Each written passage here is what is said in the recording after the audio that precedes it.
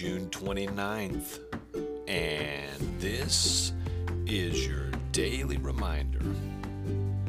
Corrie once said, "Let God's promises shine on your problems." Father, I pray for everyone listening today. Help us as we encounter problems to not allow the gloom and despair of those problems to overshadow your promises. I pray that we would open up your word and allow your promises to shine in our problems.